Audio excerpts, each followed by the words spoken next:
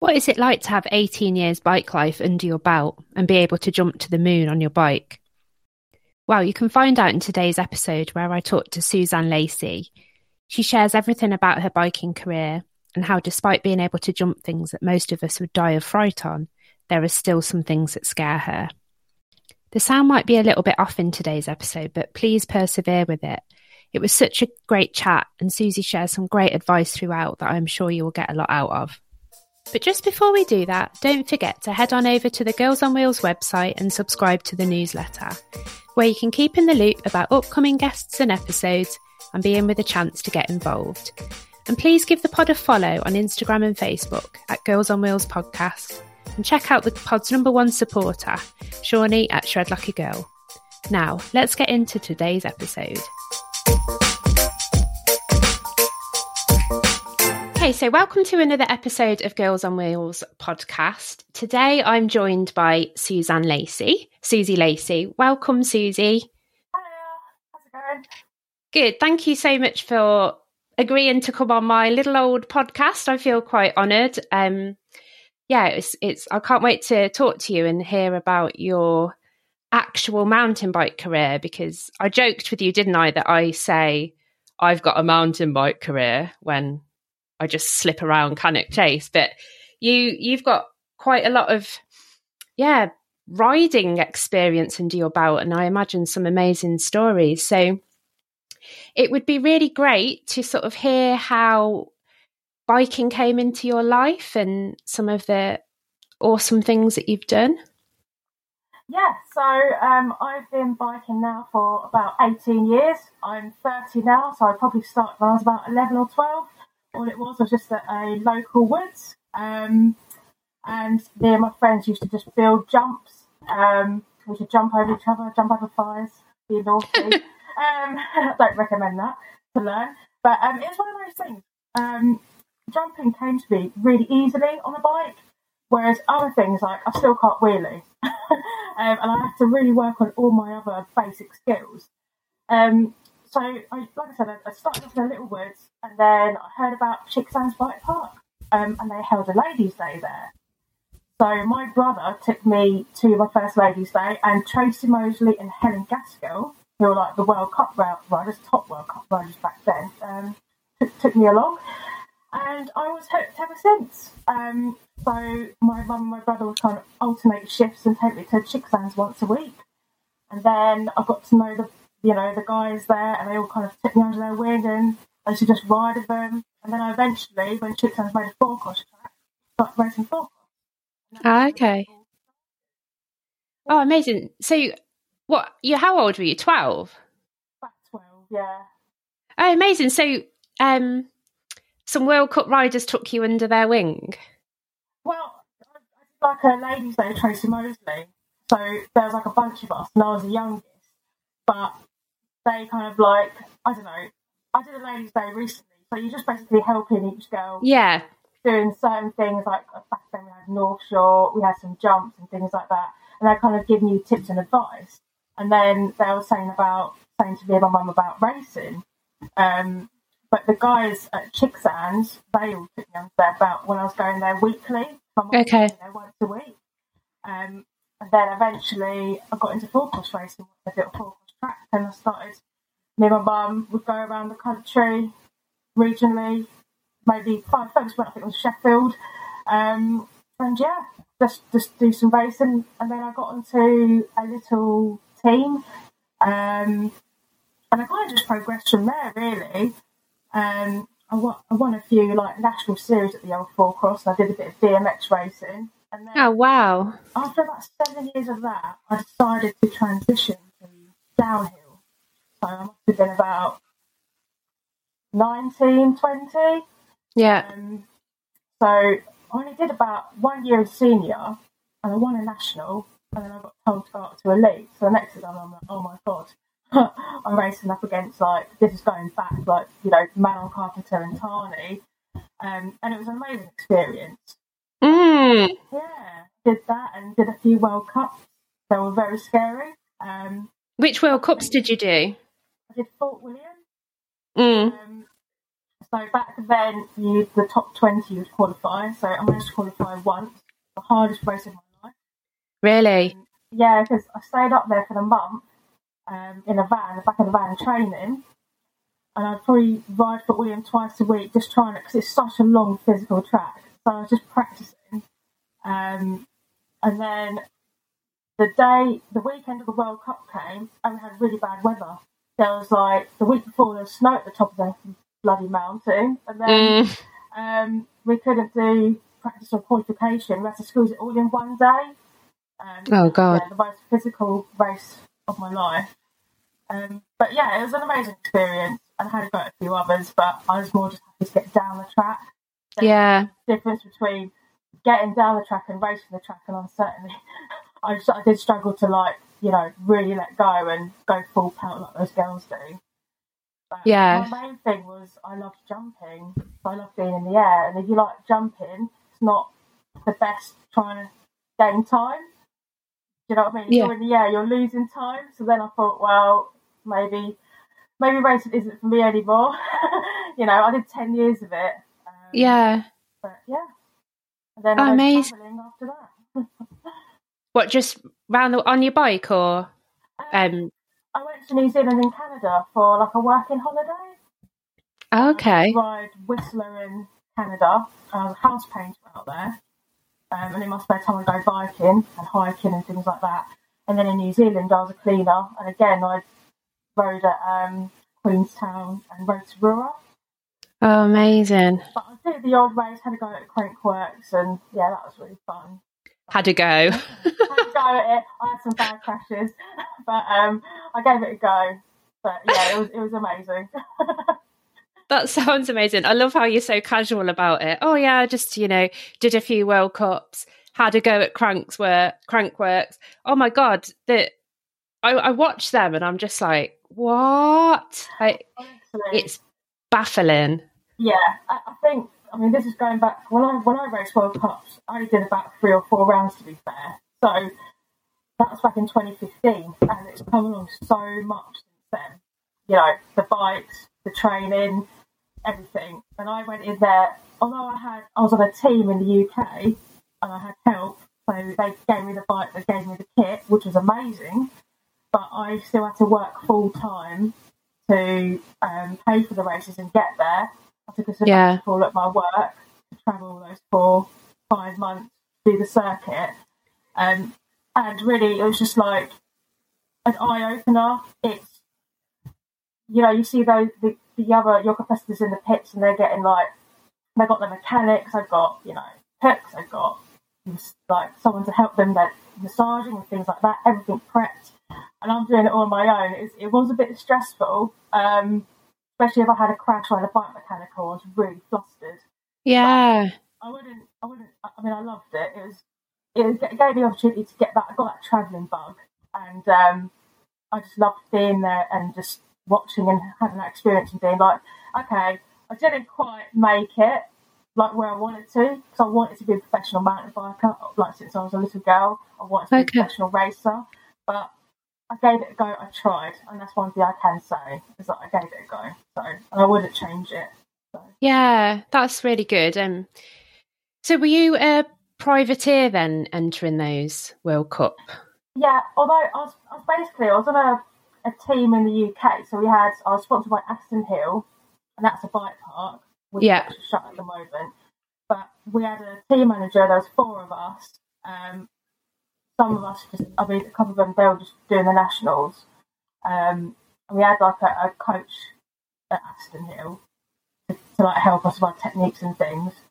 But they, you know, they'd help me out with a bike and all the kit, but they weren't able to come with me, you know. So I was living in the back of a van, kind of doing it myself, really. And I was with my ex at the time, so I had his help, but it was you need a whole crew.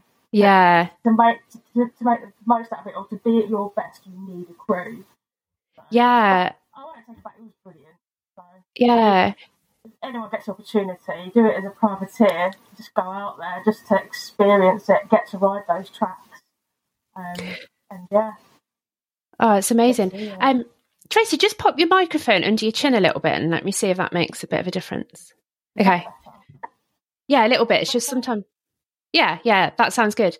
I was just going to say, like, you know, if I'm riding around just normal trails and I get a puncture or some mechanical, it makes you stressed, doesn't it? Because you're like, I've got to fix this. I can't even imagine the pressure of that when you're there to race, and yeah, it must be another level, and then you've got to sort it out. So fair play, and staying in a van as well, and like living van life is tiring, isn't it? It is. Yeah, you do miss having that shower, easy access shower, and just like being able to cook properly. I was just living off, you know, rice, pasta, cans of tuna, and then when it's really hot, you can't have normal milk. You've got to have like UHT milk. But yeah, so yeah, craving a cup of tea, and everything's dusty. You know, like got spikes underneath. And then all your bedding's dusty. Because I remember that summer, because in between the World Cups, I'd go to Morsing and I'd just ride Morsing, Chatel, all those places. And it was just like dust pit, so hot. Can't sleep in the van. It's just too hot. But it was amazing. Like there was so many so much fun to it. Yeah. But yeah, it was great. Oh, it sounds incredible, and like a real show of your determination and dedication for it, because, you know, I was just thinking then, God, if I went out somewhere and the conditions were like that, where I was just sweating and boiling and I couldn't eat properly or have a proper cup of tea or a shower, I think you lose that. I've got probably a 3-week tolerance of that, and then I'm like, right, get me home to a bed and a kettle and a shower. So it's all that stuff that you don't think about, isn't it? You think, oh yeah, people are just there to race, but it's you're out of your comfort zone, you're out of a home, you're in a van, you're transient, you've got shit, you're living out of a bag. It's because I did a bit of traveling as well, and I mean, it's quite nice to only have a bag full of stuff. It made me realise, why have I got a house full of shit when I've lived for a year with the same 3 pairs of shorts and tops and whatever. It made me feel really like excessive when I got home. I was like, I've got too much shit. But it's tiring when you're transient. So it's another part of hats off to like people like yourself and the other racers that are living out of a van and then needing to be on their top form, top form physically. Amazing. That sounds exciting. Tell me, what was is it Crank's Works? I've got my tongue tied with that. Crank Works. I can't say Cob's Web. I've got this weird thing. If I want to say cobweb, I say Cob's Webs. So I get tongue twisted as well. So I totally some good. So excuse me for probably saying Crank Works. What was that like? Because that just looks off the scale, like giant stuff that I would die on. The Whistler one was amazing. I did that twice, and I did the air downhill, so that was on A line, and again I'm going into it, I'm pedaling, I'm doing all the jumps, and like, woo, air time.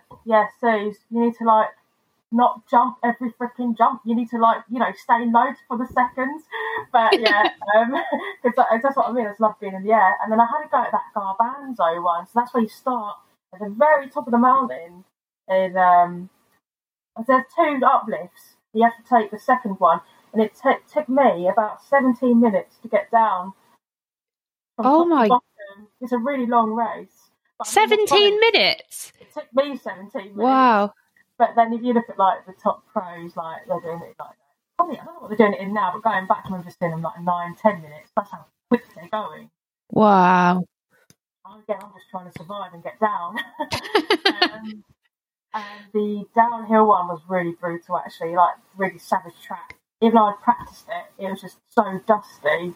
Because you're getting like, a couple hundred riders go down there at one time, and the track gets beat up. And that's the thing I have to say with my downhill race, and I really struggled to adjust, was every time you go down a track, it changed. New route would appear, stumps would appear, and if it was dusty, it's as hard as when it's raining. It's all covered up, all those routes, and I kept crashing and just like Yeah. Sliding out. It was more slippery, that dusty, than in the wet. But yeah, again, I just survived. I love that, and I love what you said earlier, that you made a decision about downhill racing not being for you because you just wanted to be in the air. Like that's yeah. It's. I mean, I've never been the best at technical riding. I'm still working on it. So I am trying to be a bit even more mindful now. I've entered hard rock. Oh, and me. Have you? You Only did the 45k one? No, I'm doing the intro one on the Sunday. So I wish I decided to do that. I'm dreading it. Like, I am shitting myself so much. And then I was talking to Murray the other day, and he was like, I was like, oh no, it suddenly dawned on me. I was like, is it going to be rocky? And he's like, it's hard rock. I was like, oh shit. I was like, I hate big rock gardens and stuff. I was like, what am I doing? No, at the end of the day, and this is what I'll say to everyone. And because when I was a racer as well, there was another side to me that no one knew about, and I was really hard on myself. Like, so if I couldn't do something, I couldn't do a section, I was angry. I would throw all my toys at the pram, and I'd just beat myself up. And I do cringe when I think back to how I was like. I really cringe now that I did that. So even now, I will go, if I go down a track and there's something I'm not sure about, or I don't want to do that section, just get off your bike and push around it. Just make sure it's clear. Like, there's no harm in it. At the end of the day, you've got to start somewhere. We're not, like, certain tracks, when you do that intro one, I'm sure there's going to be a track or two that you're going to absolutely love and that's going to be flowy, but there's going to be that technical one where you're like, holy shit. Don't press yourself. You can't, like, there's no, just push down if you can't do it. You don't hurt yourself. And yeah. You know what, next time, I know what I need to improve on. Next time, for next year, I will do more rocky stuff. It's just saying about the experience, isn't it? I'm going to go into it as this is going to be an adventure. Like, just see it as an adventure, an experience, and just start your own pace. Yeah, that's really good advice, because I was talking to my friend Maria yesterday, and we were like, we can't talk about it, we need a nervous poo. And I was like, oh God, like, I've never done an enduro race. And then I'm like, I'm not going to think of it as a race. I just want to get around it and sort of trying to tell myself it's, I'm not there to race it. I just wanted to do it for the experience. But then I've done quite a few podcasts where people have spoke about racing, and actually it's quite reassuring, because it's not about, I'm not going for a podium or anything. And it's a good thing to do, and that sense of accomplishment that I'll get for having completed it will be like enough. And that's definitely. Even if I have to walk down it all. Which I don't. Yeah, which you might. I mean, one thing you could do is I'm going to do a couple of Southern Enduros this year, for fun. And I don't care where I come. It's just a bit of experience. And like I say, I don't see it. I mean, I'm very new to Enduro. I've only done a couple. I did Twisted Oaks Fun Enduro, and I've done one of the Southern Champs. I absolutely loved it. The atmosphere is amazing. I mean, when I'm coming from, like, when I used to do downhill racing, it was really quiet, because you've got people really trying to, be at their top. It's quite serious. It feels very serious. Yeah. When I did full cross racing, near the end it was more fun, but it's very aggressive. Enduro, I'm just like, you're out with your mates on a day out, on an adventure ride. Everyone's so supportive. And also, there's more women doing it now compared to when I used to race. When I was 14, I was up against Matt and John O'Jones at full cross racing. Oh, geez. I was against the boys because there wasn't enough girls. And now, it's meant to be all these girls, and they're actually all coming, rather than, I mean, there was a time when I was where I found it a bit bitchy, but now I don't see, there is none of that. Everyone is so supportive. And I think if you go up to, I mean, when I did something Enduro, it's like just chatting to girls going up the hill, whether they're rising up or pushing up, we're all just having a little chin wag, and it don't feel like a race. It feels like you're meeting new people, and going on an adventure. Yeah, I guess when you're not going, when you just want to do it for the experience and you're not planning, you're not bothered about your position, it almost takes that pressure away, so you can just be relaxed. And I think I know I will still be nervous, but it's not like I'm trying to, win. But you've got an aim to complete it, haven't you? To get down it, like you say, rather than And I guess that's quite nice, actually. It's a privileged position to be in because you don't have to put pressure on yourself. And I wanted to ask you, actually, how, because I've done this podcast to plug a bit of a gap, I guess, in the mountain bike world in terms of, getting more women into it and stuff. And there's some like great podcasts out there and stuff. But for me, it's quite like pro level focused and whatnot. So I can't relate completely because I'm like, well, I ride my bike at the weekend and whatnot. But one of the big things is about, getting more women into the sport because, you can tell straight away it's like male dominated. But how has things changed? How have things changed, from when you, sort of started, like you said, the four-cross scene, the downhill scene? How is it different now in terms of like women involved? So different. Like I said, to start with, I had to go against the boys in juvenile at four-cross, and then over the years, more gradually we got enough women to do a final, and then eventually got to do a semi-final. And then when I went to the racing regionals, so like at the Pierces, there was no junior categories. I don't think we were all kind of just in one. Whereas now there's so many categories, which is amazing. And even like when you look at I'm still interested in, what women are coming up in the sport. You've got so many younger girls now. Ones that, Liv Shreds. Liv Shreds, yeah. Yes. I remember her when she was like a little girl, and now look at her. Like, I remember helping her down at my local at Bull Track, getting her, just towing her into like a little road gap. Tell you what, she's just gonna go past me now, because she's just, the progression, and especially the young girls, is incredible. I go on Instagram now, there's girls doing like 360s and stuff, like little, like I'm not saying little, like young teenagers doing it. I'm like, blimey. And that's the thing. There's back then there was no social media, whereas now since I had social media, it's changed so much. Crazy. Yeah. Do you think that it's had a big impact then on? Yeah. What do you think the biggest impact is that social media's had for girls? For girls, it's a difficult one for me. For me, sometimes social media takes the fun out of it, and it puts a lot of pressure on the girls, I think, to look a certain way on a bike, and to be able to do whether it's jumps or races or even just how they're looking on a bike. For me, although it's look at you, every time I scroll through, I see a different girl that I've never seen before in the UK, riding and racing bikes. I'm like, that's awesome. But for me, sometimes I do feel like there is a lot of pressure with social media. Just like, it's very difficult, even for myself. I have to say to myself, right, I just want to go out for a ride, but I'm always thinking about, I need to take my GoPro, I need to take this, I need to take that. Especially because I'm a supported rider for White, which is amazing. I love it, but I'm always thinking about content.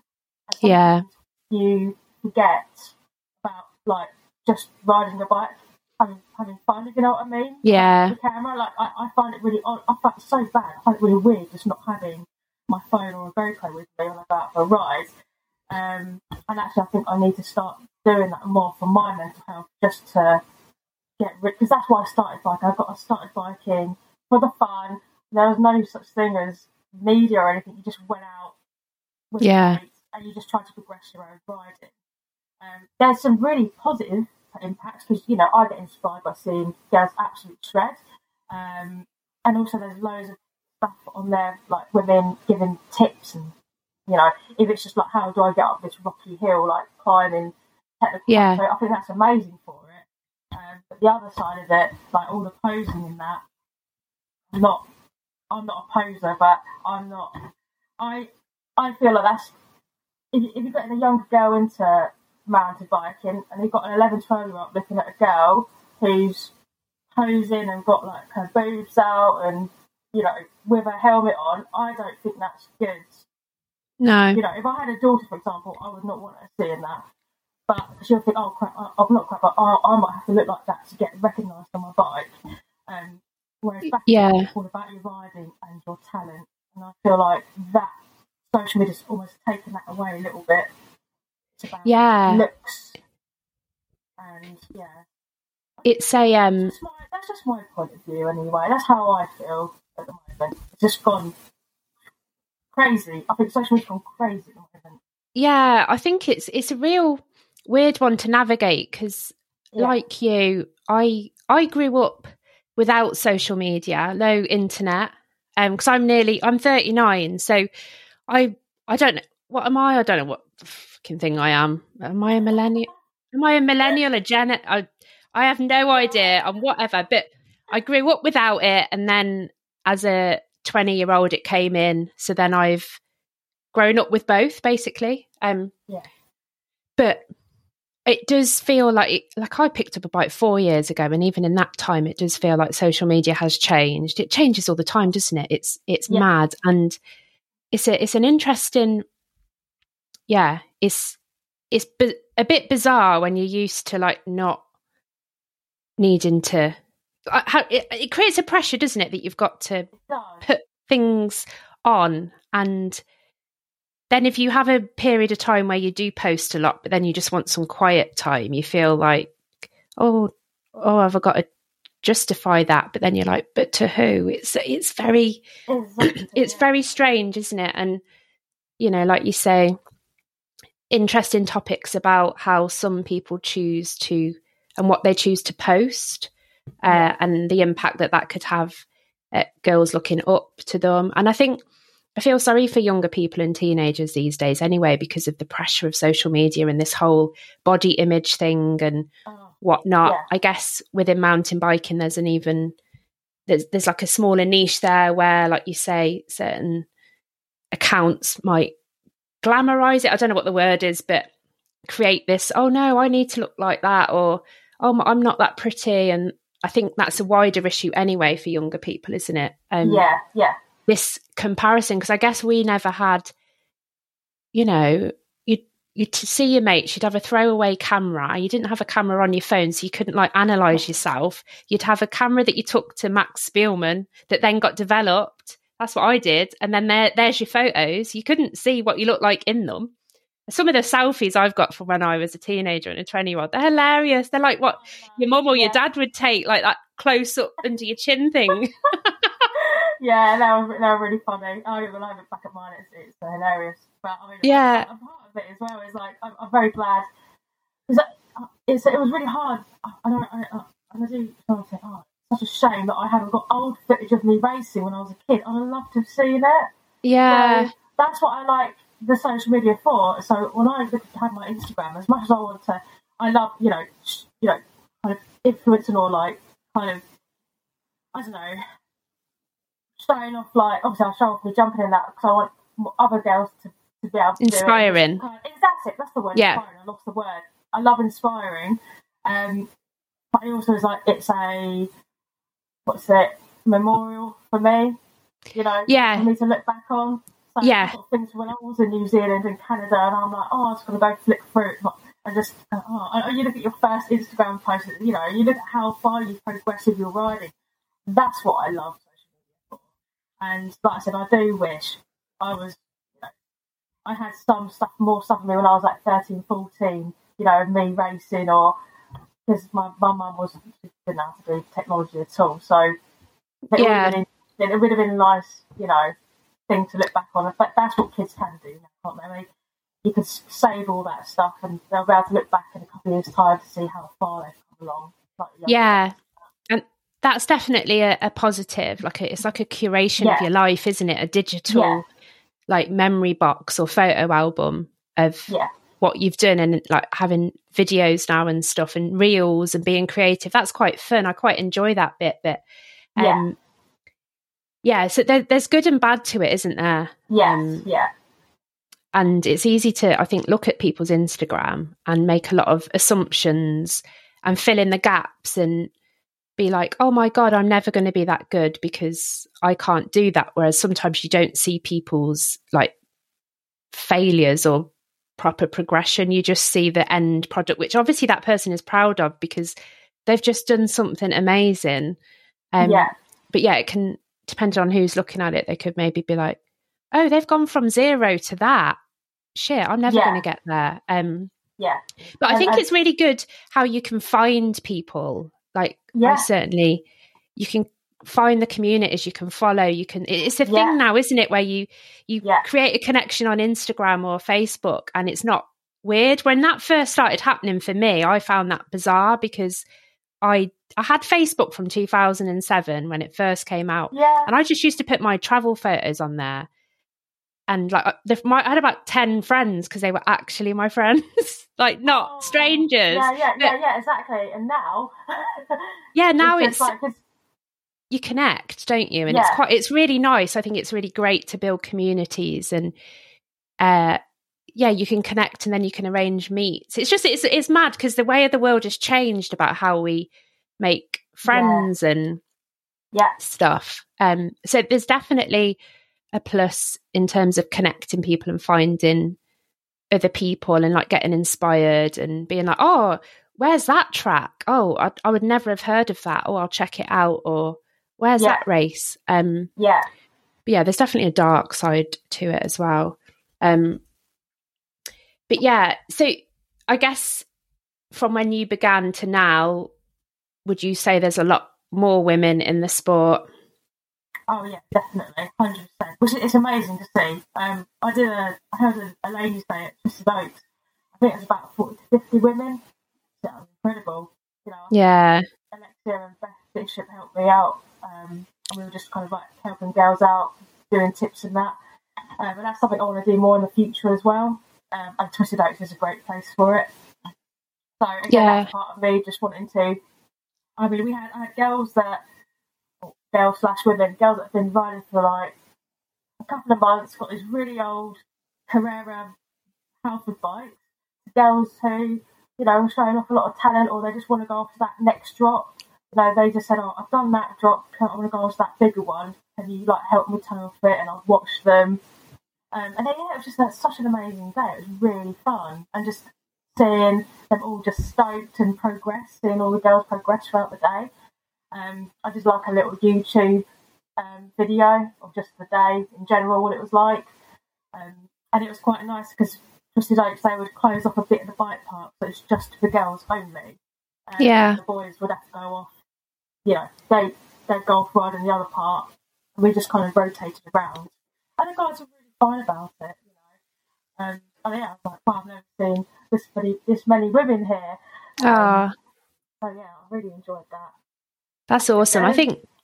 Oh, sorry. You've got the Project Evolve as well, haven't you? Where you get all those. I went to Revs at Project Evolve, and that was loads of women. I was like, blimey, it was incredible. Yeah, that's the first time I went to Revs. I'd always been too afraid to go because I was like, no, I'm not good enough. I'm going to die. And then when I heard that ladies' event, I thought, right, this is the time I'm going to do it. And it was awesome because. I don't mind riding with guys or anything like that, but sometimes when you feel like you're out of your depth, that that imposter syndrome strikes, I guess, and it's like, oh, I don't want to hold people up. What happens if I'm on the trail and I know I'm going to stop? What happens if someone comes bombing up behind me? And all that sort of stuff. But it was a really great atmosphere, and I absolutely loved it. I was like, oh my God. I mean, not in the first uplift, Susie. I went grey with fear. I was looking at how I was scared in the uplift truck because of how steep the road was, and I was looking to my side at the trails, and I was like, oh my God, what have I done? And I was just really quiet, and I felt grey, and I got out of the truck, and I wanted to burst out crying. I'd never been that scared in my whole life, on my bike. I wanted to burst out crying because the fear and the adrenaline, and I was like pushing up and I felt sick and I was like, "Mm." But then I remember one of my friends, Liv, I don't know, maybe she sensed it and she was like, "You've got this, Dan." She was like, "You're going to be all right." And those words just cut through all that noise that I was literally thinking, I'm going to get in the bus and go back down. This was a mistake. I can't do this. And yeah, Liv she just cut through all that noise and just said these words. And I was like, okay, I've got it. And then I'm sure she followed me down. And then it just made me feel like safe that I wasn't going to hold anyone else up and all that stuff. So yeah, those days are amazing. Community. Yeah, that's what that no one's judging you. Yeah, I think we're all there to help each other. Whether it's like it's your first time at that place and it's just to help you get down, get your confidence up, and that's one thing I love about this sport now. It's definitely progressed so much more positively in that aspect. We never had any of that when I was riding and racing when I was young. Didn't you? It was all competitive and like my mum was not the best sport. She put me under a lot of pressure and she would say like, "You better bloody get on that podium or you better bloody win. I've come all this way," because she did have to take time out. And I think that's why over time when I went racing on my own, I put a lot of pressure on myself. It was pressure on me. It was me. I was my own worst enemy. I was always worried about the results, or I was even worried about how I looked going down the track, and it's mad. Whereas now, there's none of that. Everyone's just supportive. No one's judging you. Everyone's just stoked, aren't they? Yeah. Stoked to ride on the bike, especially women, and you find that of men as well. I go to road gates, kind of localish to me, I go, "Oh, blimey, it's like so many girls out. It's wicked to see." And then they're sending it as well. Yeah. Really cool. Yeah, it is. It is awesome. It's quite special when you go somewhere and then you see loads of other girls because you're like, yay, a girl. Yeah. And I think, especially for me, like I love riding my bike. I'm never going to be able to jump massive things like you do. I don't think I want to. They scare me too much. But I'm quite content with, riding what I ride and stuff. But it's just so nice to see other girls do massive things, or not even massive things that scare me, and that you see them do it and you're so buzzed for them. I've never felt jealous in a bad way, where it's like, oh, that, bad thing about it. I've just thought, oh my God, that's amazing that you've done that. Yeah. And you get that everywhere, and it's really exciting. No matter what you've done, even if you've just dropped off a curb and that for you is a big deal. You've got so many cheerleaders that are like, yes, and it doesn't make you feel like, I think we can build up the feeling of pressure in our head, but then when we're doing the things, you realise, no, everyone just is so happy for you, no matter what that feature is, even if it's something they can do with their eyes closed, that genuine feeling of, yes. Yeah. And that's what's so nice. And guys do it too, obviously, guys cheer you on. And push you, I guess. But it's just really nice to see other women do things that you're scared of. It's like, yes, and to have them celebrate your it's really small sweet. Wins. Yeah, definitely. I love that. So you touched on it before. I think you did about social media and what needing to like help your mental health. So you're conscious of it.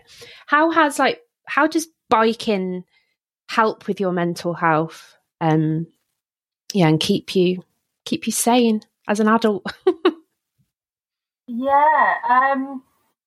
Just freedom, isn't it? Like I'm a warrior. I have 100 million things going on in my head, always have done, but as soon as I get on my bike, feel free, all that goes. I love obviously I love my jumping, and that gives me a buzz, like adrenaline, like wow, I love that. I'm an adrenaline junkie. I also love going out for a pedal, whether it's on my own or, with friends, just going out for a long pedal and just focusing on, I love nature, so I just focus on nature. I love views, just like going up to sorry hills and peas that I can't pedal up. And that's what I can't wait for hard rock, is just going up to the top and just having a look around me and just taking it all in and appreciating it. And that's what I do. And all my worries, I go to myself, what am I worrying about that for? Why am I thinking about these? Why are these demons coming up? Because look around you, Suze, you're so lucky. Like, you've got yourself up here, and it's amazing, and that really helps my mental health, 100%. Yeah.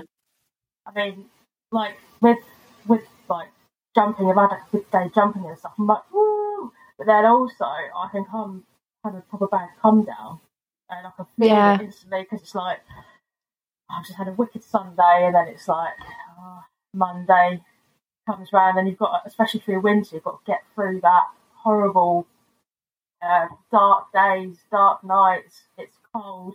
Every winter, I've always struggled. Everyone does, I think, with their mental health. So now, what I do is just making sure I've got lots of things to look forward to. Yeah.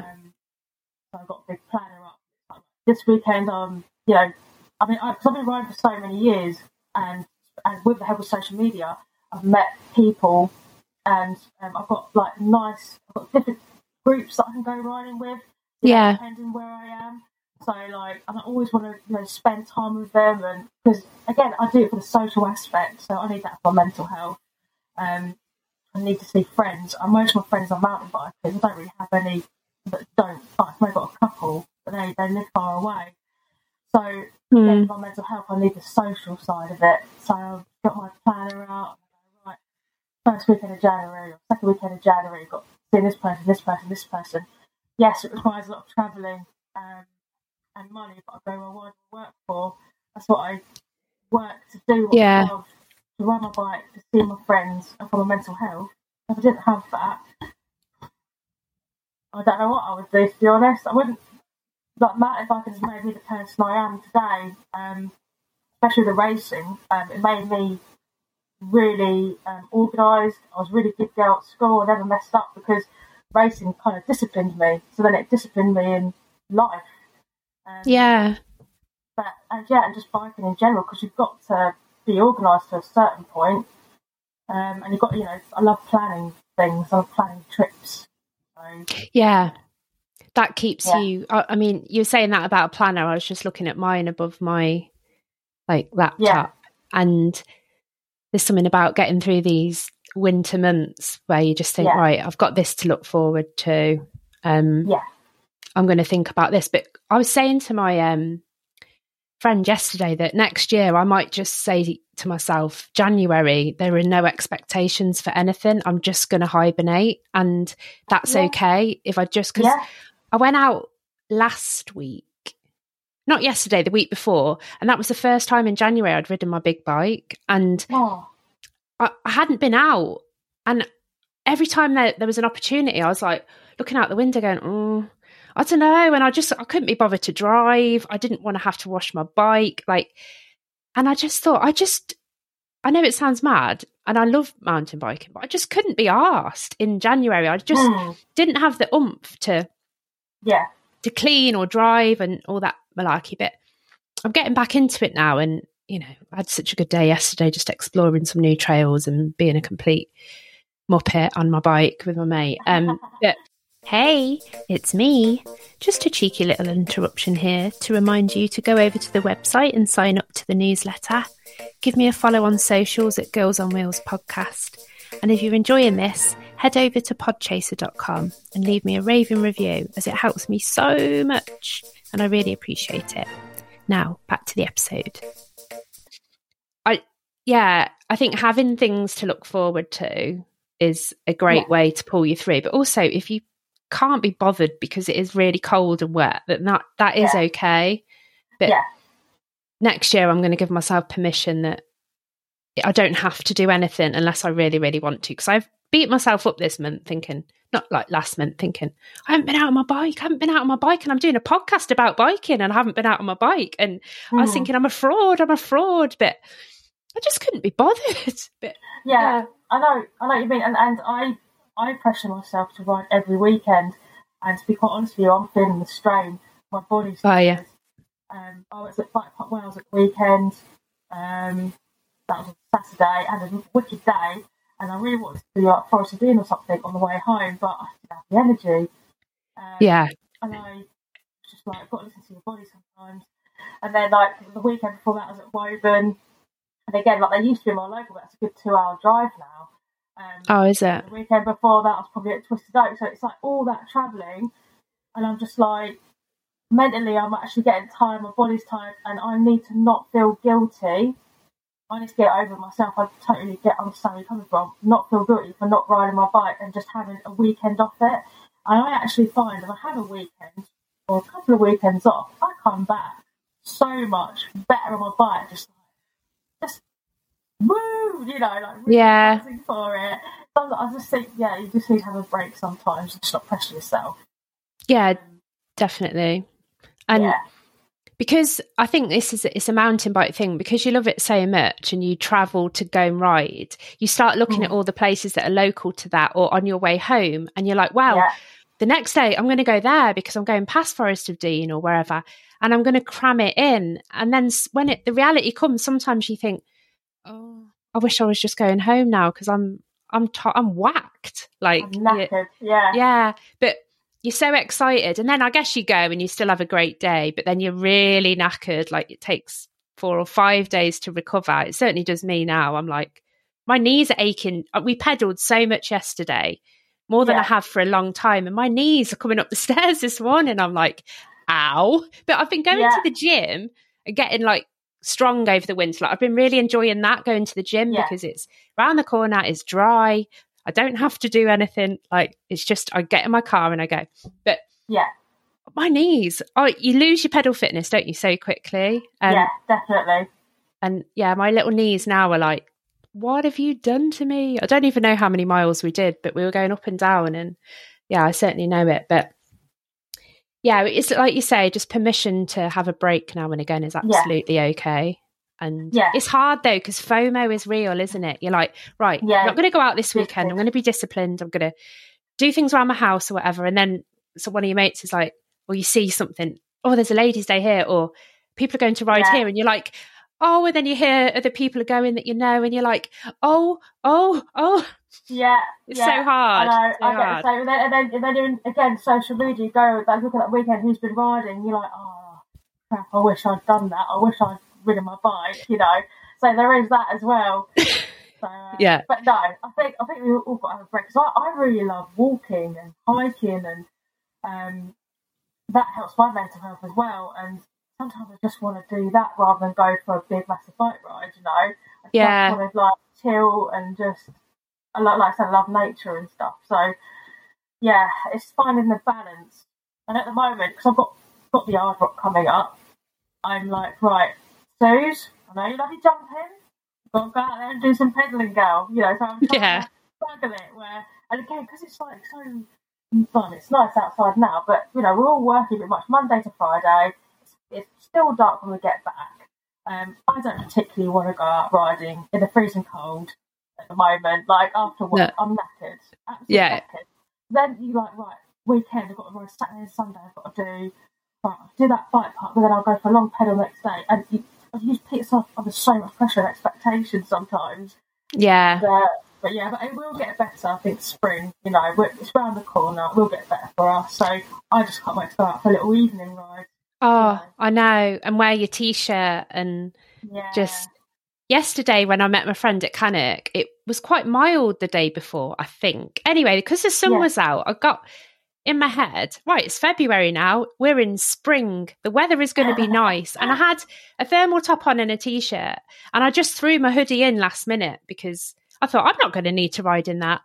Oh my God, we got out the vans, I was like, it's freezing. I was like, it's so cold. So I had to ride in my hoodie, and my ears were cold. I was like, why haven't I got a buff on? And I was just like, okay, it's still winter. Like I was trying to fast forward the season because I was like, I'm ready for lighter nights now, thank you, and some T-shirt weather. But oh my God, I was freezing, and I was like, yes, okay, and I had a really flimsy, perfect for summer gloves, but literally like I might as well have just gone like no hat, no gloves. No gloves. I was like, why am I such an idiot? Like, why didn't I look at the weather? But I'd seen a bit of sunshine and thought, right, it's spring now. Yeah, no, sadly not. But no, I really suffer with my hands. Like I've had it a couple of times where my little fingers gone completely white on two of my fingers. It's like, it feels like my finger's going to drop off. So I've got like winter gloves now. So they're kind of like windproof, kind of really insulated. So that was really good for bike wear. And then it's just my feet. Like, feet get so cold. It just takes them ages to warm up. And then I also struggle after a ride. If you've gone out for a big day out, I don't know if it's because of like the calories you've burnt or something, but I can't get warm. I'm freezing. Yeah. I go in my car, put heater on, I can't warm up. And then I'm like, oh crap, I've got to go get the bike out and clean it. And I'm just like shivering, like, oh, what's going on? And, you know, I generally just feel cold. I think most women, we're always bloody cold. Yeah. I just struggle after the ride. I think it's really warm, and then I don't know, I've changed my clothes and everything. I'm freezing.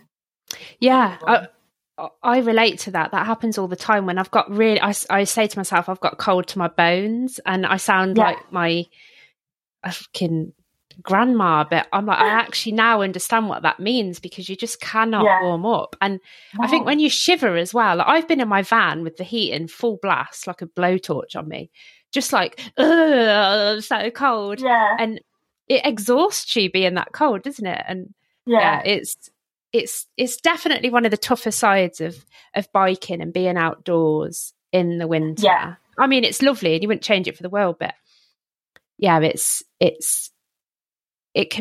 tough on your body, isn't it? Especially, you know, when you're not a teenager or a young person that just bounces back. Like, you're like, oh, I feel my age now. Need a hot water bottle in the van. I turned 30 like in September, and I'm always giving that excuse like, oh you're 30 now. Everyone's like, oh, Susie, shut up. You're not old. I'm feeling it. 18 years of riding, my joints, my body's feeling it. Trust me. Yeah, I bet. Bloody hell. So your love of jumping then, like when you look at your Instagram, it's, oh my God, the size of like the gaps that you do, and it's unbelievable. But what would you say to someone? So I really want to get confident at jumping, but I don't want to send big stuff because it's too scary.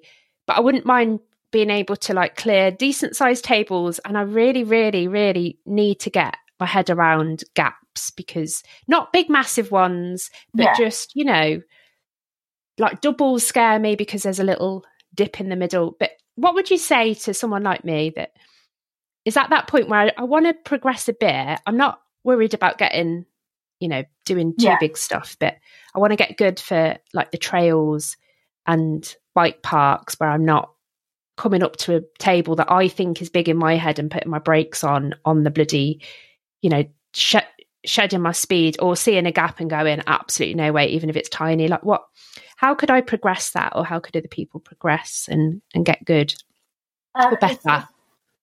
So I started out on a hardtail, so a jump bike, and I think going to a pump track would be the best thing, because jumping is all about not just like going at speed and clearing the jump. You need to be able to pump, really, like to be able to, you know, preload, you're up in the air, and then when you're coming down again, like you land in the sweet spot. And with pumping, you're basically doing that but over rollers. Yeah. And most pump tracks as well have got tables as well. And if you can kind of learn to do it on a twitchy hardtail, and then you can like progress that onto your big bike, you're going to feel so much more stable. And there's loads of bike parks around. I mean, I don't know about up your way, but maybe like when Chicksands opens up, that'd be a good one. Hampshire.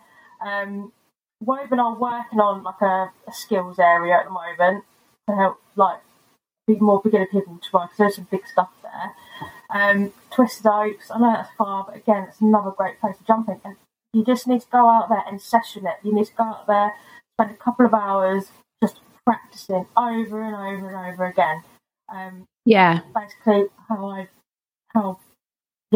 that's what I've got good at jumping for. Even doing the big stuff at Woburn, that free ride line. Last weekend, I must have rode it about 25, 30 times just to get more and more confident on it. I'm just constantly sessioning it. So you've got to be patient with yourself, and then you're going to start to feel the progression. Yeah. So start with pump tracks or BMX tracks. There are, like I said, once Chickstones does open, they have got like a table section. So again, you can just practice on that, learn. But using your skills though, don't go in there like full speed. That's actually where it's not all about speed. It's about the pump. Like Arnie Schwarzenegger about the pump. It's about. I just thought of that in my head. It's about. It's really hard to explain. I wish I had the tabletop in front of me now. Literally, just explain it to you.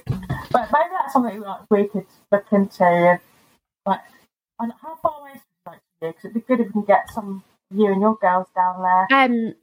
I think it's not too bad actually. It's about an hour and a half, so it's not. Oh, actually, it's Twisted Oaks. I get confused between Twisted and Phoenix. Is Twisted Oaks the one near the sea-ish? Or is that Phoenix Cycle Works? Because there's one that's, for me, because I'm in the middle of the country, landlocked, I think that one of the bike parks is relatively close to the sea on the east coast. I can't work out. I can always get confused whether that's Phoenix or Twisted. They're not that far from each other though, really. Oh, okay. You can do a whole weekend there, staying over, and do both at weekend. Yeah, because I missed out on the Twisted Oaks day because Shawnee went, but I couldn't go. I can't remember why. I had other plans, non-bike plans, which I don't know about you. When you make non-bike, like I love my non-bike friends. I love you guys. However, sometimes you're like, oh no, I've missed out on a bike thing. But obviously, But all it is just finding somewhere that has got some jumps that you feel comfortable with, where you can progress, and it's just constantly practice. You're not always going to get it right. You know, it might be like out of the 10 runs, you might have only got 3 good ones, but still, just keep going and going and going, and then it'll click in your head. Yeah. And you start moving on to bigger things. Yeah, I think. 18 years to get to where I am. So when people say, how are you so good at jumping? I'm like, I didn't wake up one day and just actually send it. It's taken a long time. And touch wood, I've got a wooden desk in front of me. I've not had any broken bones in that whole time because people pressure me saying, oh, go on, Suze, you can do that. Go on, hit that drop, hit that jump. And I'm not feeling it. And I go, no, I'm not ready for it. And I'll go ride something else. It will always be there. If you're not feeling it, walk away from it. If you run up to it, I give it 3 rules. If you run up to it 3 times and you still haven't gone off it, walk away, do something else. Yeah. Either come back to it another day or do it later that day. But just don't pressure yourself. It's not worth getting injured over. That's another big advice, really. Yeah, and just listening to what you were saying, I always find that if I do session something and just spend the whole day for hours and hours, that I see improvement. And I actually really enjoy sessioning days because sometimes when you just go and hit the trails and you only do them once, you think to yourself, oh, I could have done that little bit better, like that bit better, but you don't go back to it because you're then like doing something else. But yeah, I guess sessioning is key. There are some little pump tracks, quite a few near me, and I'm just trying to think of where maybe Chicksands or Woburn would be a good jumpy place to start. But I think you're right there as well, saying about having the patience. Like it takes consistency, doesn't it, and a long time to go from. Which I think that's what perhaps I go wrong because I maybe find something that still scares me a bit and then I'm trying to clear that. Whereas actually, because I'm still a bit scared of it, I'm not doing what I should do because I'm scared to go in the air. So you're stiffening up. I'm just thinking about myself is finding something that I'm really comfortable on that doesn't scare me and just practicing the technique on that rather than getting twitchy on my brakes because I'm like, I'm going to go in the air and I'm scared. But do you know, Susie, I went to Project Evolve at Ramp World in Cardiff on 2 weeks ago, so end of January. And for the first time, I went in the foam pit. So I've been at a few indoor skate parks for a few times. And I've always like gone up to the top of the foam pit, drop in, and I've gone, oh, now I'm scared of the drop in, let alone the frigging launch into that. And I'd always been scared, but I'd always wanted to do it. So at that Project Evolve, straight away, me and Shawnee went up there, like immediately. And I was like, today I am doing this. I'm not going to fanny around at the top of this and not do it. And eventually, it didn't actually take me that long. I was so surprised, but I did it. And the feeling of launching off it and then being in the air, it felt like I'd touched the roof. I hadn't, obviously, but that feeling of being airborne was absolutely amazing. And then like landing, and I couldn't get out the bloody thing, but that's the hardest thing. Honestly, and you know what, I was that person that lost her phone in the foam pit. No. But these amazing people that I didn't know, and also Shawnee ended up basically Shawnee shred like a girl, so she was at Twisted Oaks doing the clothing. She ended up being my bike like retriever. I couldn't get me and my bike out that foam pit. So poor Shawnee I ended up abandoning the bike because I was like, I can't get out. And I went into a panic at one point because I just couldn't move. I was like, what's wrong with me? And she was getting my bike out, but Shawnee and these 3 other girls, I was at the top and I was like, oh my God, I've lost my phone. And I had a hoodie on with zipped pockets and the zips were undone. And I was like, it's in the foam pit. And everyone was like, nah. I was like, it's in the foam pit because this is me and I am chaos. I was like, oh my God. And then someone was like, shall we ring it? I was like, it will be on silent. But then I was thinking, oh no, if I've got to crawl around in this foam pit to find it, the foam pit will be closed for the rest of the day because I won't be able to get out the frigging thing. But then these girls, they volunteered to go down, and then there was like 5 people scrabbling around in the foam pit, and then this girl found it, and I was like, yes! Yeah. Honestly, I was so happy, but I was like, oh my God, I'm that person. But I've never heard of anyone losing their phone in the foam pit. I did it. But you definitely need like some help to get it out because otherwise you'd be there forever. But going into that foam pit and feeling airborne was, oh my God, I was buzzing for it. And it got me used to that feeling. And I was like, and I think I need to repeat that 100 times to realise that it's okay to have my wheels off the ground for a few seconds because it's not a feeling you're familiar with, I don't think, when you're a beginner in the sport, if you don't want to jump and you keep your wheels on the floor. When they lift, it can feel really terrifying. You can feel out of control. But I think doing that all day, I was buzzing for it. I was just like, and I'm going to go again. Because adrenaline. Oh, it was just amazing. I felt like I was in the air for about 6 hours, and it was obviously it was like half a second, but it was so cool. Still, progress, isn't it? Yeah, and I think having the courage to do it was a difference for me because sometimes I can really get in my head and be like, nah. And I think that's okay sometimes, like you've said, to walk around things and go, nah, not today. But sometimes I know I can do something. There's no risk to it. Yes. All I've got to do is just do it. Sometimes I can really be like, no, not going to do it. And I'd love to tap into why that was. But on Ramp World, I launched, I did it, and then I didn't look back. But the reason I started chatting about that was me getting that feeling of being in the air. Yeah. Which I think is key to me feeling comfortable about learning to jump because I know I've had a few lessons on it, and I know in my head what I've got to do. I can always do with a refresher, but it's almost like I know that if I do it, I am going to go up in the air and clear the table, and then I self-sabotage and shed my speed and don't do the technique because I'm like, I don't want to go in the air.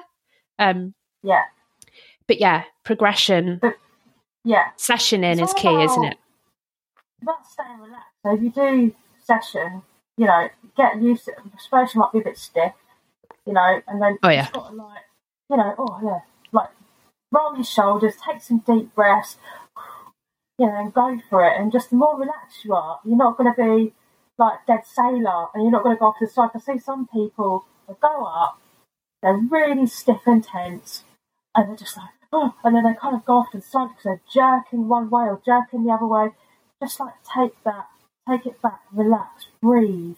You know, you've got to be safer, and as long as you're staying central on your bike, you know, don't look down at your wheel when you're in the air because you've got the fear of going over the bars. You know, you need to look ahead and just stay central on your bike, really. Don't be too far back, don't be too far forward. And I personally don't think you can go wrong with that feeling of being in the air. You're going to, you know, you'll land on two wheels perfect. Yeah. You just got to relax into it. And sessioning will help with that, definitely. And what about pump tracks as well? Yeah, pump tracks. I like pump tracks as well because they're really small. So and there's loads of things to do on them. So there's, you know, you pedal and it's hard work, but you can constantly one after the other try your technique, can't you? So it's like bang for your buck, if you like. Yeah. In terms of building up to then gaps, would you say that nail your tables first, obviously, and then move up, or is there like a trick to? It's because it's a mind thing, isn't it? I think. Yeah. You're going to land in. Now have got tables, and then next to it they've got a double, and they've got that twisted oak. So you go along, you can do the tables, and right next to it there's doubles at exactly the same size. They've got a gap in it. So if you're clearing those tables, you can clear those doubles. You know, so that's a really a good way to approach it as well. And it's just the more you jump, like I've done so many jumps, I can kind of compare that double to something previous that I've done before, like, or that like to a table. Like, oh, I remember doing a table about that size, and it's just getting to know like the speed. And again, I've got so much experience under my belt, I can literally look at it and be like, kind of know what to do. And also watching other people helps. So, like, I do tend to watch the guys quite a bit, and I just go, like, check their body position. How is that bike kicking them? How's that lip kicking them? I mean, and I can just kind of, you know, work it out just from looking, just because of like how many jumps I've done. Yeah. But, yeah. Again, Trusted Lights have got some gap jumps, and it's all about like the takeoffs, because some of them they can be really kicky, and you have to approach them differently. And then some of them are more mellow, so those ones are kind of more safer, but you might need a bit more speed, or you might need to bunny hop a bit more. So it's really varied. Yeah, the jumps. I guess it sounds like with like the more you do, the easier things become, and take it. Don't try and go and clear a big double first off. Like, get comfortable with little tables. Yeah, definitely. Build up, and progress. Then, I guess it's that changing that mind. Because I think with a gap, I'm going to end up in the hole in the middle. You are. And I was clearing this table somewhere. I can't remember where it was. Somewhere in Shropshire, and there, like next to it, there was a double with the the same size, and I was clearing this table absolutely perfectly. And I knew that I just need to do exactly the same, but I could not get out of my head that I was going to land in the middle, even though it was almost physically impossible if I had the speed. But I ended up doing it once, and I just stared at the hole as I went over it. I mean, I'm talking tiny, but I did it, and I scared myself so much I couldn't try again, because I was like, I've done it. I was like, I can't do that to myself again. But I think thinking to yourself, I'm not going to go in the hole. It is physically impossible if I've got, like, physics says that I will not end up with my front wheel in there if I'm going at this speed. It is not possible unless you slam your brakes on right at the end. But trust in that knowledge, and I guess you build your confidence up, and then you'll trust it. On the smaller thing. I'm saying this to myself, like looking up, thinking, I should follow this shit that's coming out of my mouth, because once again, it's like when you've got a gap as well, I don't look at the gap, because I kind of go in front of the lip, and I look at the lip, and I go, like, there's a lip, I've got landing there. I'm ignoring the gap. I'm not going to look at, when I'm going over it, I'm not going to look down and do the gap down. I'm looking like where I want to land. So that's another thing as well. Don't think about when you're up in the air doing that double. Don't think about that gap underneath. You need to look where you're landing. That's so true. Look where you're landing, and then you'll get there. Yeah, because I guess that age-old thing, you look, wherever you look, you go, don't you? So you're looking down. You're going to that tree, you know? Yeah, it's so true, isn't it? You're like, oh my God, I don't want my pedal to hit that root. Clonk. Yeah, exactly. That's so funny. I just wanted to... So I sometimes ask guests, because I don't really follow a pattern anymore, I'm just freestyling it, but are there still things that scare you? Steep stuff. Steep tracks, definitely. Okay. It's something I'm still trying to work on. This is what I quite like the enduros for, because it actually pushes me to just go. I haven't seen it, so I'll just go down it and tend to make it down, because you're not with a downhill track. You know, you kind of walk the track, you do the practice and that, and there's always something that scares me. I'm like, oh, it's coming up to it. Whereas the Giro, I'm like, well, you're in it, you've got to go for it. But no, definitely wet routes and tracks. And again, I've still got to get in my head, being a jump up, so lower your tyre pressures. I've got my friends, I'll go, Suze, what tyre pressure are you running? 28, 30. So what are you doing, you crazy woman? You're not jumping, you're doing technical routes. And then I'm like, oh yes, so much more grippier. And so I'm still trying to, get in my head that, because back in the day, again, I had tubes. So when I used to race downhill, I was going down Fort William at 30 psi because I was scared of getting a puncture. It ruins it. Whereas now we've got tubeless. There's that cush core. But I'm still in that mindset of, but what if I get a puncture? But I'm not. I've got tubeless. I can go down to, a lower PSI. So, but no, definitely. There's a drop at Windhill I really want to do that I'm so scared of. I'm going there this weekend, hopefully. It's just something I need to tick off. It's like a blind drop. So you go off, and you can't. It's just like quite steep, and there's not much of a landing. You can't see the landing until you're off it. Oh my God! Scare me. So steep, technical, wet route tracks scare me, and blind drops. Yeah, so I've still got a lot of work to do myself. I think I've got a lot of progression. It's good to hear that, though, isn't it? Because it'd be easy for someone to look at your Instagram and see the amazing stuff you're doing, and then assume that you can do everything amazingly, and that you're a superhuman. Whereas actually you're like, well, no, I'm still don't feel that confident on slippy, steep, wet routed trails. And I think it's good to hear, isn't it? That people, everyone's normal, everyone's a human, and we can still shit. Because you said at the start, didn't you? You can't wheelie or... No, I'm still, I can do a little wheelie, but nothing you see some of them just go for days. I had dreams about wheeling. Yeah. I wake up so disappointed going, that didn't actually happen. Yeah. But again, I need to find time, keep practicing. To practice. I might do half an hour to an hour, my arms start hurting. So, all right, I'll do it again next week, and I don't practice because I'm just out on the trails doing the jump, whatever, and I kind of forget. Practicing is so key, isn't it? It sounds so obvious, but if you're not doing it all the time consistently, why do I think that I'm going to be able to wheelie when I might have had a go 3 months ago? But do you know, it's when I've got this admiration now for the young lads that wheelie along the street or the road, that before I'd be like, oh, you bloody idiot. Whereas now I'm like, oh my God, I'm so jealous. Teach me how to do it. You're like, that's amazing. And they make it look so easy and effortless. And then I try and I'm like an elephant. I'm so heavy and I'm like, I can't do it. And I obviously know my weight's not good enough. But it's the fear for me. I've got a fear going over the back. This must have been 2014.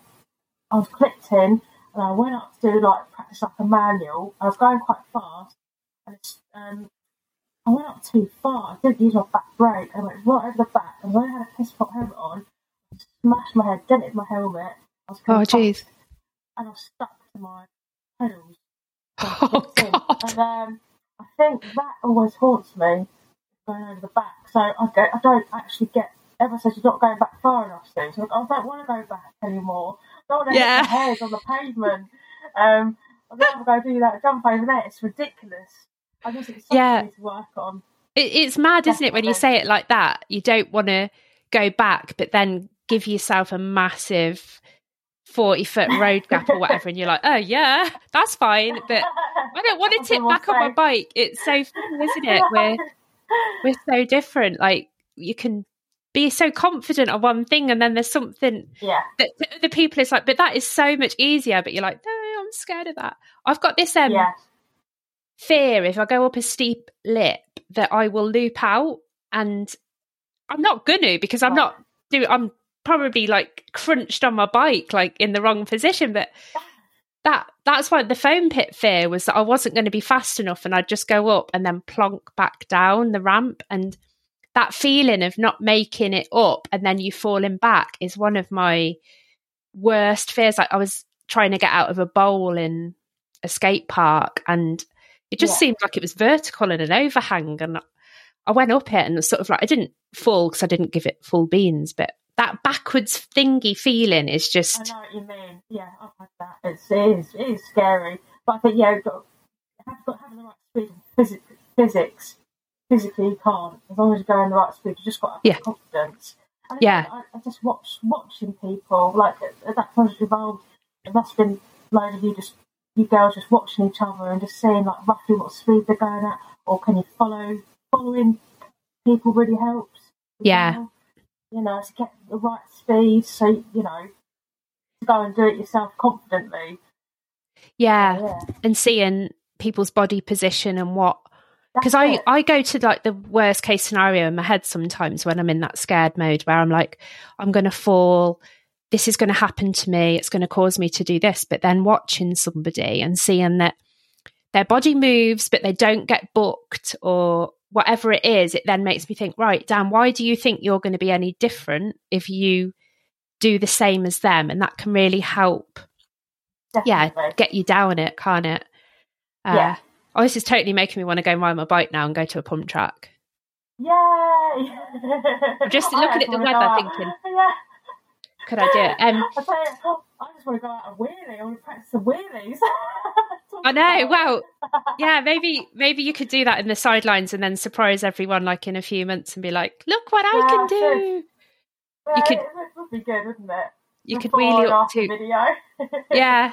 and see how you do it, and how it's not easy, is it? But people make it look so easy, and that's so frustrating. Like, you make jumping look so easy, and I think it's amazing. But like you say, it's took 18 years to get to that point. So we can't kid ourselves that we're not going to be able to do it straight off, because it's unless you're bloody. It might take people quicker than me. It's just I've just done it where, like I said, if I'm not confident with something, I'm walking away from it, and I'll come back to it another time. And that's just I have a gut feeling, because I've done it where I've gone for it and I've had a bad crash.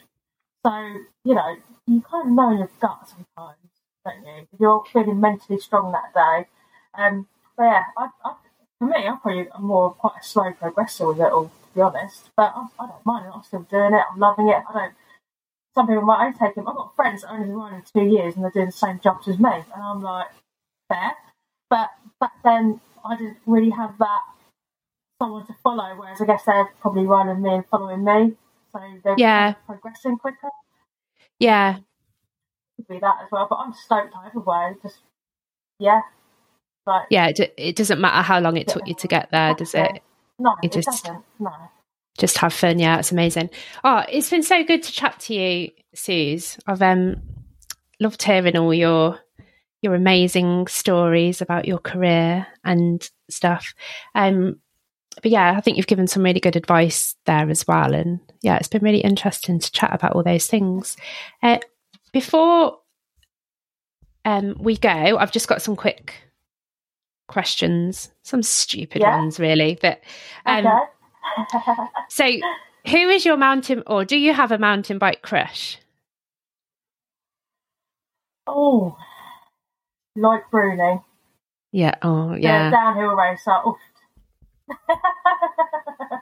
Someone else said that, and I was like, I want him on my podcast. Yes.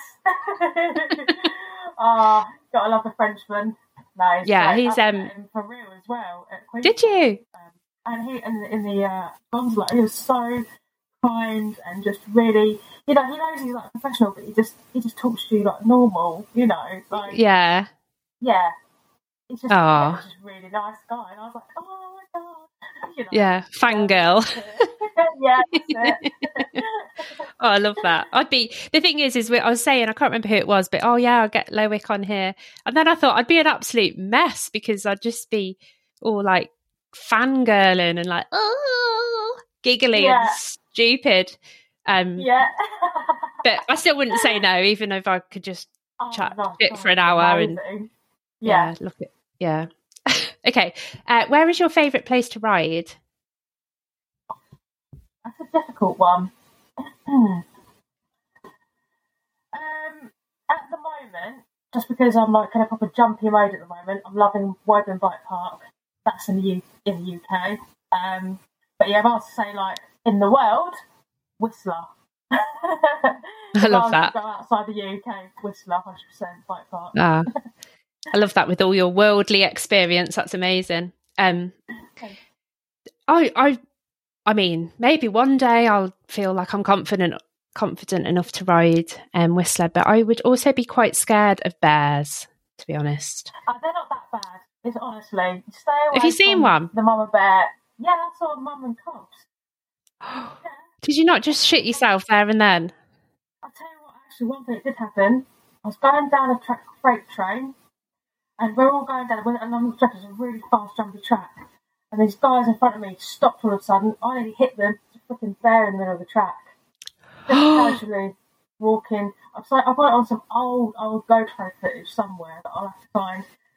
Shit. 2015 or 16, that was. 16. Yeah, it was mad. But they don't harm you. Trust me, they do not harm you. And Whistler has got everything for everyone. You've got really fun blues, greens, blues. So you could, I had a laugh from them. I had a great time with them. And then, obviously you've got reds and blacks to progress on. But it's that place where it's got everything. From beginner to well-advanced World Cup racer. So yeah. Oh, I didn't realise it could cater for a squid. 100%. Okay. But yeah, I did go to California and we saw a baby bear in a meadow around a campsite, and we were all fixated on it, and we were very conscious that Mama Bear would have been somewhere near. But I guess in that moment we weren't scared, even though when me and my sister were trekking through Yosemite and the other places, oh God, we were so... Every time we turned a corner and saw this like tree trunk, we'd be like, oh, is that a bear? Because they scared the shit out of us. Everywhere you went, it was like, don't wear deodorant because the bears will find you. And, brush... Honestly, it was extreme. I don't know if some ridiculous tourist had got killed by a bear because they were fucking eating loads of food. But we were like, we can't take snacks. I was so paranoid because, oh God. But then actually when we saw one, it was so serene. And I was like, this is really special because this isn't normal because you don't normally see them. Yeah. And then it went really dark and we had a campfire and we were on the edge. And I just kept thinking, imagine if a bear came into like the light of the fire. And oh my God. And then on that campsite, Suze, in the morning, we're all like brushing our teeth and whatever in the toilets. And this girl was like, oh my God, did you see the bear at the camp? This was like the second night. I was like, no. Yeah. And she was like, it was like a horror movie. She was in her tent. We were in a van, thank God. And I remember my sister waking up in the middle of the night going, we haven't locked the doors. And I was like, oh, the bear's going to get in. So I had to like be the brave big sister and lock the bloody door. But why we thought a bear would be able to open the door. But this girl, she'd been asleep in her tent and she heard a rustling and she looked out and there was a fucking bear shadow there, like sniffing around their tent. Honestly, it gives me goosebumps now. I was like, that is frightening. I think we are okay with black bears. It's the grizzly bears. I don't know what was out in California, but I think black bears, I think they're all right as long as you don't get too close and there's no cubs about. But yeah, grizzlies, the bugged. No thanks. Yeah. Yeah, you don't want to bump into them. That's a no from me. No. Oh God, it's making me nervous. I'm so glad that we live in the UK where, there's no fucking dangerous animals. Just some spiders. Oh yeah, but terrifying. Okay, I think I'll probably know the answer to this question, but if you could wave a wand and get a skill, like mountain bike skill there and then, what skill would it be? Definitely a wheelie. Yeah. Wheelie and manualing. Yeah, I'm with you on that. Days. Yeah, it'd be amazing. I just want to get to a car park and just wheelie around the car park in front of loads of guys and girls, and people go, "Oh my God, she can wheelie!" Like, it's ridiculous. Yeah. But yeah, I'm with you on that one. Okay, so now you've started a bit of enduro racing. Do you wear pants under your padded shorts? I think I'm going to start to, because I've got a little turbo. And I have to wear padded pants for that. And when I do go out for like a long ride, I'm always like, I should have. I think I've done it once or twice where I'm like, yeah, I'm glad I did. And then other times I forgot. And I'm like, I really should. If I'm going to go for 10 miles plus on a bike, I want to be comfortable. Otherwise, that's where I start to like not enjoy it. All the chafing and that. Yeah. So, good. But some people, they wear padded shorts, but then they also put a pair of pants on under those padded shorts. Now, that's the question. Would you put a pair of pants on under your padded shorts? You would. You weirdo, in the greatest respect, because surely that just creates more opportunities for rubbing and soreness and... I don't know. Yeah, but then, I don't know, just like, I just want a layer between that and the... Yeah. And the shorts. Yeah. This is a divided opinion on the answers to this question. Yeah. Oh, okay. It's funny. Some people are like, no. Pants. Definitely pants for me. Yeah. Okay. You're in the weird camp, in my opinion. I think I've done it once, and it was a hot day anyway, but I was like, why have I done this? It just created like an extra opportunity to rub and chafe. I'll try it. When it's summer, I'll give it, or when I go for another ride, I'll give it a go and see what it feels. See how much better it is to just... my opinion. Yeah. Yeah, okay. Yeah, it's so much better without pants. Yeah. So when someone does something like cool on their bike, what is your go-to heckle? What do you shout at them? God. I shout all blooming things, really.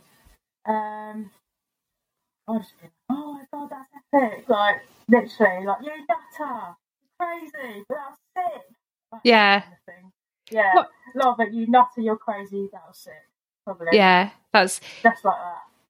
Because I find that if I've got really excited and I'm filming someone, this like weird voice will come out of me. I'll either squeak like a girl and completely ruin it. Like if I'm filming like a guy and they want to look all cool in their video, and then I'm like, yee! Like squeaking like a chipmunk. Like for fuck's sake, Dan. But or I'll become a bloke and be like, yeah. And I'm like, where's that voice coming from? It's really weird. So my common voice comes out like, my parents are like from London, so I've tried to work on it, but I start to go proper like, yeah, man, like, all right, man, yeah, Cockney. Yeah, my dad's a proper Cockney, so it does rub off on me sometimes. Yeah. I love that. What is one tip you would give to someone new to mountain biking? New to mountain biking? Probably check your bike before you go riding. Like, check all your bolts and things. I think that is a routine, and that's one routine I need to get back. I do occasionally, but I do need to do more. As soon as you get your bike out of the car and you go riding, check your spokes. Get into that routine of just checking your bike. Make sure it's safe before you start going out on the trails. And probably research where you're going as well. Like research the bike park, make sure there's stuff, for you to ride. Yeah. Maybe look into doing like group rides as well to kind of get to know more people and socialise and things. Yeah, that's some great. That's quite a lot. No, it's good. It's good though, because I think just literally get my bike in and out my van, in and out my garage, and sometimes I don't check. I just assume it's okay, but things can come loose, can't they? Or I've had people sometimes, like in the past, check and they're like, Dan, your back wheel's wobbling all over the place. You haven't done your axle up tight enough. And I'm like, oops. It sounds so obvious, but it's easy to just forget because you're like, well, I don't know. Maybe I don't really know what I'm looking for either, but also I'm just excited to ride and I think, it'll be all right. Yeah. That's great tips. Okay, and finally, I'm always calling myself a bit of a squid because yesterday I was sliding around Cannock on my arse because I just couldn't ride my bike. But if a squid could make a noise, what noise do you think that would be? Squid could make a noise. As in like squidding on your bike or a general squid? Like a squid, an actual squid in the sea, bobbing around. Bloop, bloop, bloop. When they go bloop, bloop. Yeah. Bloop. People can't see your movement, but you're definitely doing the movement of a squid. Yeah. Yeah. See, a lot of people will be like, blah, blah, blah, blah, blah, which I can understand, but I also go a bit literal with it, and I'm like, it would be like, bloop, bloop, as it's when they got when their legs come out or their tentacles come out, bloop, and then it comes back in. Bloop. Yeah, like really chilled. Awesome. I love it. Thank you so much, Susie. I've really enjoyed chatting to you, and thank you for your time. Thank you. Thank you so much for listening to this episode of Girls on Wheels. If you enjoyed it, please head over to podchaser.com and leave me a review. And don't forget to tell all your mates. If you've got any comments or want to get in touch, head over to my socials and drop me a message, as I love hearing from you guys. I hope that by listening to this today, it's made you want to get out and ride your bike.